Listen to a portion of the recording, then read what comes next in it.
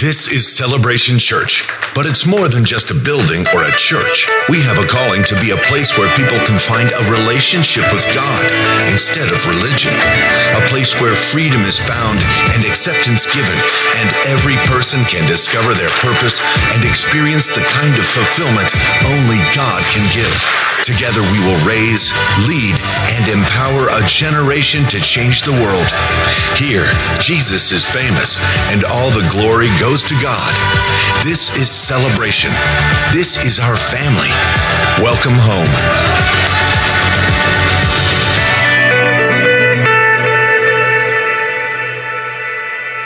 Good morning. Welcome to Celebration Church. Let's all stand together as our campuses join with us over in Appleton and Stevens Point, and let's recite together the Apostles' Creed. This is our statement of faith. This is who we are, what we believe here at Celebration Church. We believe in God, the Father Almighty, the creator of heaven and earth. We believe in Jesus Christ, his only Son, our Lord, who for us and for our salvation was conceived by the Holy Spirit, born of the Virgin Mary, suffered under Pontius Pilate, was crucified, died, and was buried. He descended to the dead, and on the third day he rose again. He ascended into heaven and is seated at the right hand of the Father. He will come again to judge the living and the dead, and his kingdom will have no end. We believe in the Holy Spirit, the holy Christian church, the fellowship of believers, the forgiveness of sins, the resurrection of the body, and the life everlasting. Amen. You may be seated. Good to have you with us this morning. I just put some eye drops in my eyes before I got up here. Now everything's blurry. You all look really weird. So I can read this morning. Hey, we want to keep in prayer. Obviously, many of you have heard about the shootings down in El Paso, and then last night again in Dayton. 9 people were killed. The police responded in less than a minute. They just happened to be there and shot the guy, or he could have killed hundreds of people. People want to know, why do these sorts of things happen? I know a lot of people are going to be, screaming, we need more gun control, but there's so many guns out there, it'd be virtually impossible to get rid of them all. And besides, what are you going to do when people go nuts and start stabbing everybody around them, which happened here in Wisconsin not long ago at some place of worship. You're going to outlaw all that's knives and forks and whatever, and then people get in their cars and run people over. What are you going to do then? People say, well, they think the answer is more laws. I kind of think they're breaking the laws already, right? Like killing people, that's kind of against the law, right? And that doesn't seem to impact them much. So they're law breakers. Why do these things happen? Because there's evil in the world. There just is. What should we do? Walk around in fear? Well, you should be circumspect and aware of your surroundings and stuff. But this is why we pray, deliver us from evil. Why? Is because there is evil in the world. Sometimes nations become evil and we go to war. And even if that's not happened, there's still evil that is amongst us. And we need to pray God's protection and grace over them. Anyway, so remember these people this week. It's very sad when these sorts of things happen. Heartbreaking. But thank God for our police that respond in situations like this and took this guy out.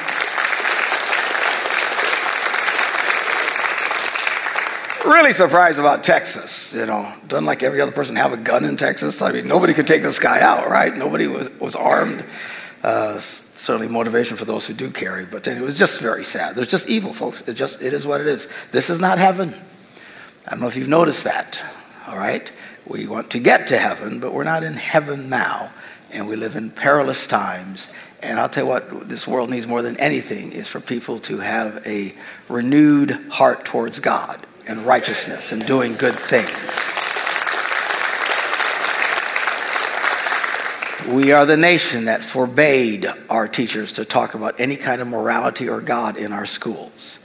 And now we have generations of young men who do these horrible things, who quite frankly have never been taught, thou shalt not kill, or any other kind of moral thing. So they get caught up in their own little crazy worlds, and it's just sad. So this morning, after that depressing word, I'll just give you some encouragement. I got a very simple message this morning for this first Sunday in August. We're still in vacation time and people enjoying There are times with family and friends. We want to continue to do that. Very similar to this message this morning. I want to read from Luke, the 24th chapter, and starting at verse 13. Now, this is the weekend that Jesus had been crucified. And this was quite the shocker for his disciples. Obviously, they thought he was going to be coming to set everything right in Israel and become the conquering Messiah.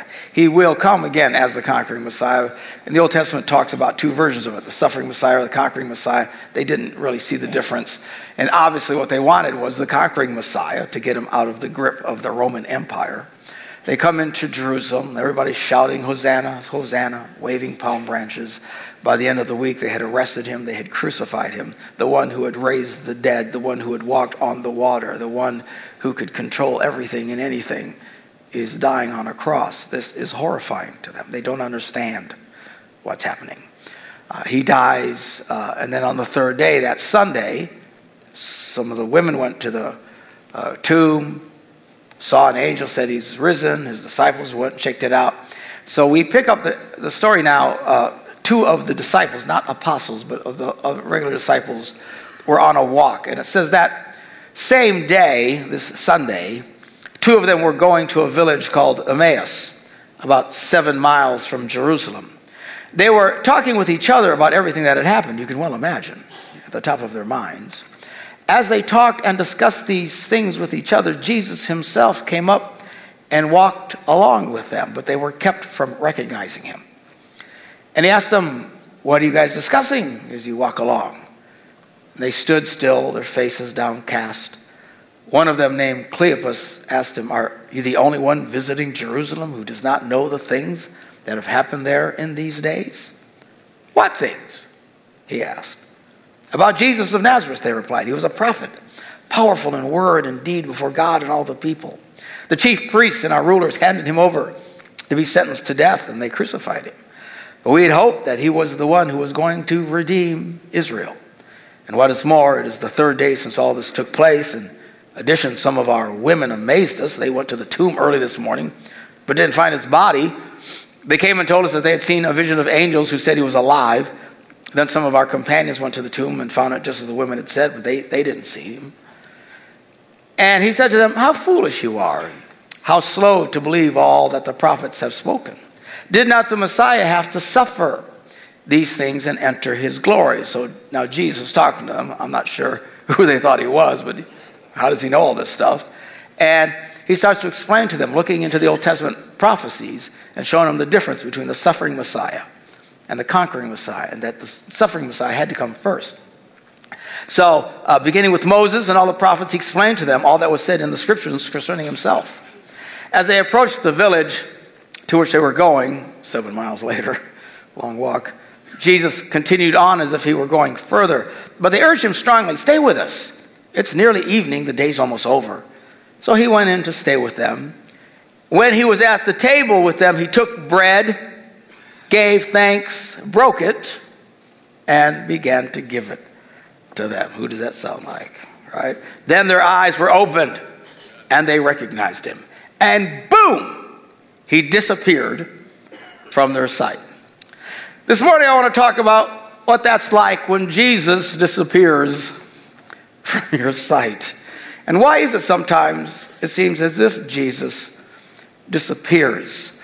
My brother Ed, Bishop Ed, often speaks of this idea that God loves to play hide and seek. But it's a game that's rigged. It's a game where he wants you to find him, okay? And the older you get in your faith, the tougher the game gets. Jeremiah wrote these words. This is the Lord speaking. He says, you will seek me and find me when you seek me with all your heart. And again, it seems like the longer you do this, sometimes the game gets harder to play. But it's like that, you know.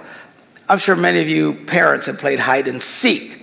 The game changes over the years. When they're two, you kind of hide in plain sight. You know, that's why hide and seek, and you're hiding behind something like this. And the little kids go around, there you go, you found me, oh, how'd you do it, you know. And it's just really obvious, really easy. And the correlation is very clear. Early in your faith, it seems like it's really easy to find Jesus, right? You just look at, oh, there he is. And it builds your faith and it encourages you. But the older you get, the tougher the game gets. And if you've ever played hide and seek with a bunch of adults, that's a hard game. Because these rascals find someplace it's really hard to find them. And you've got to sit and think, where in the world, if I was them, where would I hide? And the game gets increasingly more complex. And this is true with our walk with God. But don't get discouraged when it seems like God is really hard to find. Always remember, the game is already rigged. He wants to be found. Again, he says, you will find me when you seek for me with all of your heart. 3 thoughts on that this morning. First of all, sometimes God is found in ways you would just never expect. We read in the Old Testament, 1 Kings, the 19th chapter, about Elijah the prophet. And Elijah was basically complaining. And if you read the context, he had pretty good reason to complain. Everything's going bad. Everybody's trying to kill him. That's always a drag. When everybody is trying to kill you, that's really, who do you invite over? You know what I'm saying? This is bad. So he's talking to God. My life stinks. Where are you? What's going on? And he hears the Lord say, go out and stand on the mountain in the presence of the Lord, for the Lord is about to pass by. Here comes God. So Elijah goes out there. And then a great and powerful wind tore through the mountain, smashing everything, shattered rocks. It wasn't quite the wind. But Elijah could tell the Lord was not in the wind. As dramatic as that was, you think, well, this has got to be God, right? But God wasn't in that. After the wind, there came an earthquake. And you can imagine how things were rocking then. Quite dramatic, the kind of thing that we would think God would show up in, right? Big.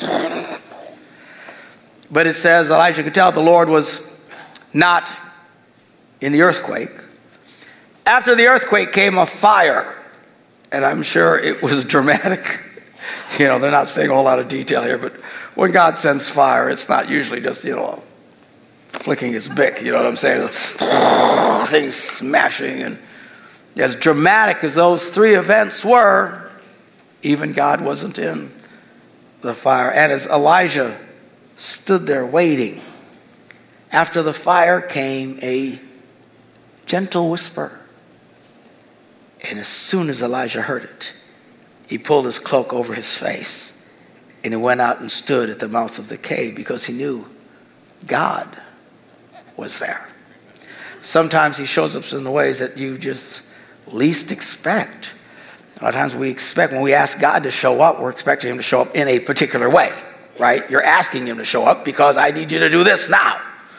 And sometimes it doesn't happen. It doesn't mean that God's not there. Sometimes we just got to listen and look and see. And sometimes God will show up in ways that really will kind of surprise you and you're not expecting it all. Secondly, sometimes God will show up and be found in some of the most humble of places. And here, we can't help but think of the Christmas account. We've got shepherds out in the field, living in the fields nearby. This is in Luke, the 2nd chapter. They're keeping watch over their flocks at night. And an angel of the Lord appeared to them. And the glory of the Lord shone around them, and they were terrified. Now, a lot of people say, man, I wish I could see an angel. That would be so cool. Apparently not. Because every time this happens in the Bible, it freaks the willies out of people. These are people who never saw a light bulb. And all of a sudden, just scare them to death. Seriously. If an angel first of all, just walking around the house, you think by yourself, and the cat comes out of nowhere, he can scare you half to death. You know what I'm saying? Much less, if you turn around, there's some guy, you can imagine how horrifying this is, scaring them. Now, the Bible actually says there are angels that live among men, and God actually sends angels. Now, most of the time, they are hidden. And that's why the Bible says, always be nice to strangers, because some have entertained angels unaware. Some of the weirdest, it might be some guy begging on the side of a street. And who's this scummy guy? It could be an angel. You don't know. You don't know because as a result, we should always be nice to people you don't know. Be nice to people you do know too. But when you don't know, you don't know. What if it's an angel? So it doesn't look like an angel. Well, how do you know? You ever seen an angel? Apparently, they can wind up showing up just like regular people. But when they pull away the mask, apparently it's quite the shocker. So they were terrified. And verse 10 says, but the angel said to them, do not be afraid. That's what they always say. You would think they get a clue, these freak people out. He says, don't be afraid. I bring you good news that will cause great joy for all the people. Today, in the town of David, a Savior has been born. He is the Messiah. Now, they've been waiting for the Messiah for thousands of years. This is a big deal. The Messiah, the Lord. And this will be a sign to you. You'll find a baby wrapped in cloths and lying in a manger. Suddenly, as if it wasn't bad enough that one guy pops up, suddenly a great company of the heavenly hosts appears. Ah! And they're all saying, glory to God in the highest, and on earth, peace to those on whom his favor rests. I really hope there's instant replay in heaven, because I got to see this. These poor guys freaking out. When the angels had left them and gone into heaven, the shepherds said to one another, well, let's go see. Let's go to Bethlehem, see what happened, what the Lord has told us about. So they hurried off and found Mary, Joseph, and this baby, the Messiah, the King of Kings, Lord of Lords, whom you would assume would have been brought in great splendor into the earth. Even if Jesus had been born in the most comfortable, glorious palace mankind has ever known, it would have been a serious step down from heaven. But not only does he do that, he goes way below that. And it's in a barn, in a manger. Mangers are where critters are, with all the critter smells. Man, it had to be a shock. God Almighty popping up. Whoa, what is this? Sometimes God shows up in places you just wouldn't expect, not just in ways that you won't expect, sometimes in places that you won't expect, and it'll flat out shock you. And then sometimes, number 3, God is even found when you think all is lost and God just isn't going to show up. You know what I'm talking about? There's a point sometimes where you think, it's too late. I've prayed, I've cried, I've done everything I can, and now we are in a situation, maybe financially you're failing and it's a shocker to you and you're asking God for help, or physically you're failing. Who knows what trial and tribulation. People go through all kinds of things. And you're standing in faith and you're reaching out, but then there's oftentimes a point where you think, he's not showing. He's just not going to show. And you become very discouraged and disheartened. We read about such a scenario, and there's so many of them throughout the Bible. From a human perspective, God has horrible timing. Because he shows up when you think, a little earlier would have been nice. You know what I'm saying? I mean, we celebrate the great victories in the scriptures, right? Daniel in the lion's den, and the lions are saying, we celebrate. The bad news is he got thrown in the lion's den. If I'm Daniel, I'm praying God intervene before they throw me in the lion's den. You know what I'm saying? Oh, and then they're throwing him in. Oh, God's forsaken. No, he hasn't forsaken, even though it seems like all is lost. We read recently about Paul and Silas, how they had been arrested and severely beaten and thrown into prison in stocks and chains. And in the middle of the night, God comes and sets them free. And we celebrate that God set them free. The bad news is you got arrested. You got the snot kicked out of you. When it says they were severely flogged, can you get a picture of that? Flogging, I would think, would be bad. Severely flogging, this is another level. I mean, they just got their backs ripped to shreds for only disturbing the peace. That was their crime. I talked about that last week or the week before. people don't like it when you disturb their peace, and there's laws against disturbing the peace. And in 2,000 years ago, you disturb the peace, you'd really get a severe beating. We say they were persecuted for the gospel. Well, in a sense, with the truth, as far as the magistrates were concerned, this wasn't about the gospel. They didn't care about that. All their problem was they had disturbed the peace because they had preached the gospel, but severely beaten. And we celebrate the fact that God shows up at midnight and sets them free. That's the good news. The bad news is you just had a really bad day.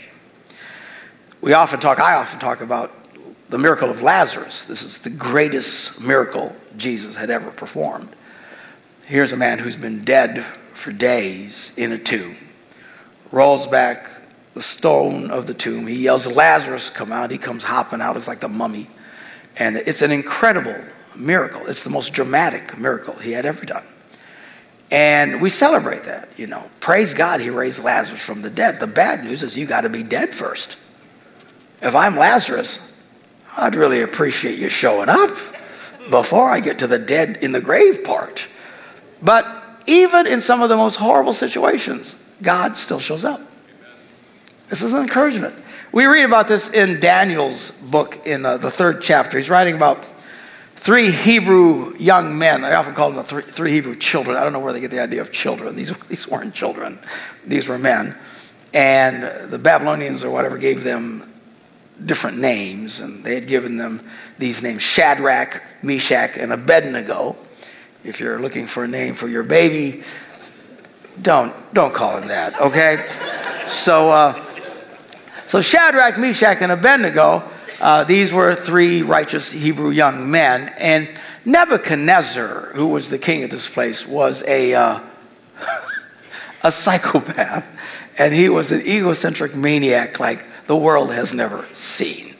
And these people actually begin to think of themselves as gods because they have so much power in the world. So he passed this law.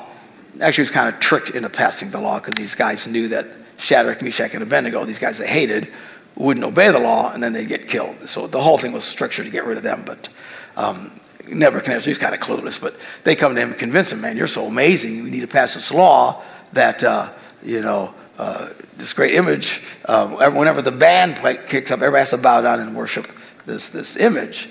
And, of course, Shadrach, Meshach, and Abednego wouldn't bow. Everybody hits the ground as soon as the music kicks in, and they drop down. And the king comes, and it's pointed out to him that these 3 guys aren't bowing. So the king comes and talks to him because he likes these guys.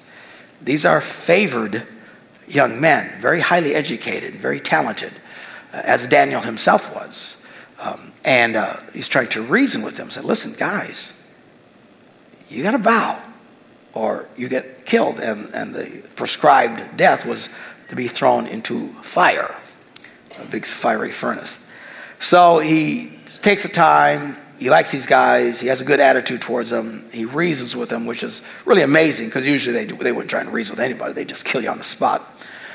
And then after hearing from the king, we pick it up in verse 16 of the 3rd chapter of the book of Daniel. And it says, "Shadrach, Meshach, and Abednego replied to him, 'King Nebuchadnezzar, we do not need to defend ourselves before you in this matter. If we are thrown into the blazing furnace, the God we serve is able to deliver us from it.'" We say, yes, yes, yes. They knew. No, they didn't really know. Because the very next words, he says, "He'll deliver us from your majesty's hand." But the very next word he says, "But even if he doesn't." Even if he doesn't. They didn't know what was going to happen. God can deliver us. But even if he doesn't, they're looking death square in the face, and a pretty nasty one at that. "But even if he does not, we want you to know, your majesty, that we will not serve your gods or worship the image of gold you have set up."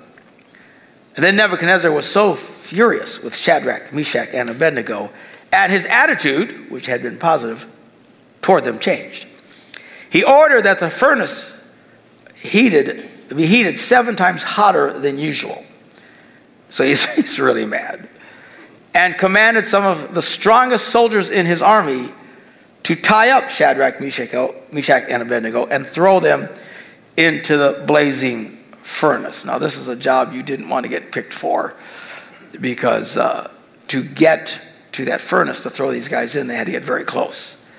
And it says, so these men wearing their robes, trousers, turbans, and other cloths were bound and thrown into the blazing furnace. The king's command was so urgent, and the furnace was so hot that the flames of the fire killed the soldiers who took up Shadrach, Meshach, and Abednego. And these three men, firmly tied, fell into the blazing furnace. So these guys died just getting close. Can you imagine the heat? So why wouldn't they stop? Because the king told you to go. And they did not mess with these people. If you disobeyed, the fear, we don't, thank God we don't live under this kind of tyranny. But if you disobeyed a command of the king, they would kill you in some of the most horrific ways known to mankind. They wouldn't just kill you. They would kill you slowly and painfully and rip you to pieces. It was horrifying. We remember when we talked about Paul and Silas being arrested, and all of a sudden the doors pop open and the jailer walked up and he was ready to kill himself. Why? Because he knew if they had escaped under his watch, better to take your own life than fall into, because these guys were. So these men kept marching toward heat that had to be just searing their faces and arms and legs. I mean, can you imagine? So much to the point that they all died. They got close enough to, and then the three guys fell into this fiery furnace. And there it was. And then King Nebuchadnezzar, who's just furious that these guys got what they deserved. He goes, he wants to look and see their charred corpses. And King Nebuchadnezzar leaped to his feet in amazement and asked his advisors, weren't there three men that we tied up and threw into the fire? See, I don't think Nebuchadnezzar was really that sharp. I think I would remember. Yeah, there were three guys. I was just talking to them with the weird names. I gave them the weird names. Weren't there three? Didn't we have three guys in there? And they replied, certainly, Your Majesty, I would be scared to death of being an advisor. Right? You do anything wrong, they kill you. Yes, sir. Three. It was three. Whatever number you said, sir. Yes. And he said, look, I see four men walking around in the fire, unbound and unharmed. And the fourth one looks like a son of the gods, more likely the son of God. So talk about a situation where you think, this is it. This is over. These guys are burning around, people are dying, and you're getting so close. And I don't know at what point they didn't feel the heat anymore. But can you imagine when they were initially coming towards this thing and they fall into this flames and they hit the ground and they're walking up and the ropes that they're tied with burn up, but they weren't burned. And they turn and here's a fourth guy with them. God was there with them. Wow. Again, timing, not my favorite scenario. All right, I would hope he shows up way before. If they have a law like that, I happen to be in Tahiti or something. The Lord protect me from that. But no, man, they go through the whole thing, the sentence, the humiliation, the dragging, going to their death. And then, when it seems totally lost, God shows up. So this morning, I just want to encourage you with a very simple message this morning. Don't get discouraged when it seems like God is really hard to find. So why does he do that? Why does he disappear? Because he wants you to go looking for him. There's this connection that God has with people. And he wants those who really desire to find him. And remember, it's rigged. The game is rigged. You will find him. He's going to be in a place where eventually you're going to stumble. There you are. Because really, if God wanted to hide, I'm pretty sure none of y'all could find him ever. What do you think, right? He's on Neptune somewhere. What are you going to do? But he has it rigged. You will find him if you seek with him. Seek for him, he says, with all of your heart. Again, Jeremiah 29:13. You will seek me and find me. It's a rigged game. When you seek me with all of your heart. I don't know where you're at this morning. I don't know what situation you're facing. Maybe God feels a million miles from you. He said, I felt so close, and all of a sudden, like he's gone. Why is he gone? Because he wants you to spend the time, put in the energy, the prayer, whatever it takes for you to go looking for him. He wants you to pursue him. The good news is you will find him because the game's rigged. Hallelujah. I'm going to invite our ushers to come forward and serve communion this morning. We read in that opening account how Jesus was with these guys, and then he took bread, he broke it, he gave it to them. Jesus had done this so many times. And that's when they recognized him, just before he disappeared. And he told us, he told his disciples to continue to do this. Take this time when he took bread and wine at the Last Supper, and he tied the correlation. This represents my body, this is my blood. And whenever you do this in remembrance of me. This is what all of this is about celebrating the fact that God so loved the world, he sent his son Jesus into the earth to die for the sins of the world, that if we put our faith and trust in him, he would forgive us for everything wrong we've ever done. And if you are listening to me this morning and you've never truly surrendered your heart to Christ, whether you're at one of our campuses over in Appleton and Stevens Point here, or the people all over the world who are watching us on television and on the internet, if you've never truly surrendered your life to Christ, if you will seek him, you will find him. I'm going to pray a prayer together with all of us. I'm going to ask you all to repeat this prayer with me. And if you'll open up your heart, you can begin to experience God's love and forgiveness in your life today. Let's pray this prayer together. Say, Dear Jesus, today I am searching for you. I ask you to come into my life and to forgive me of my sins. Make yourself real to me. Amen.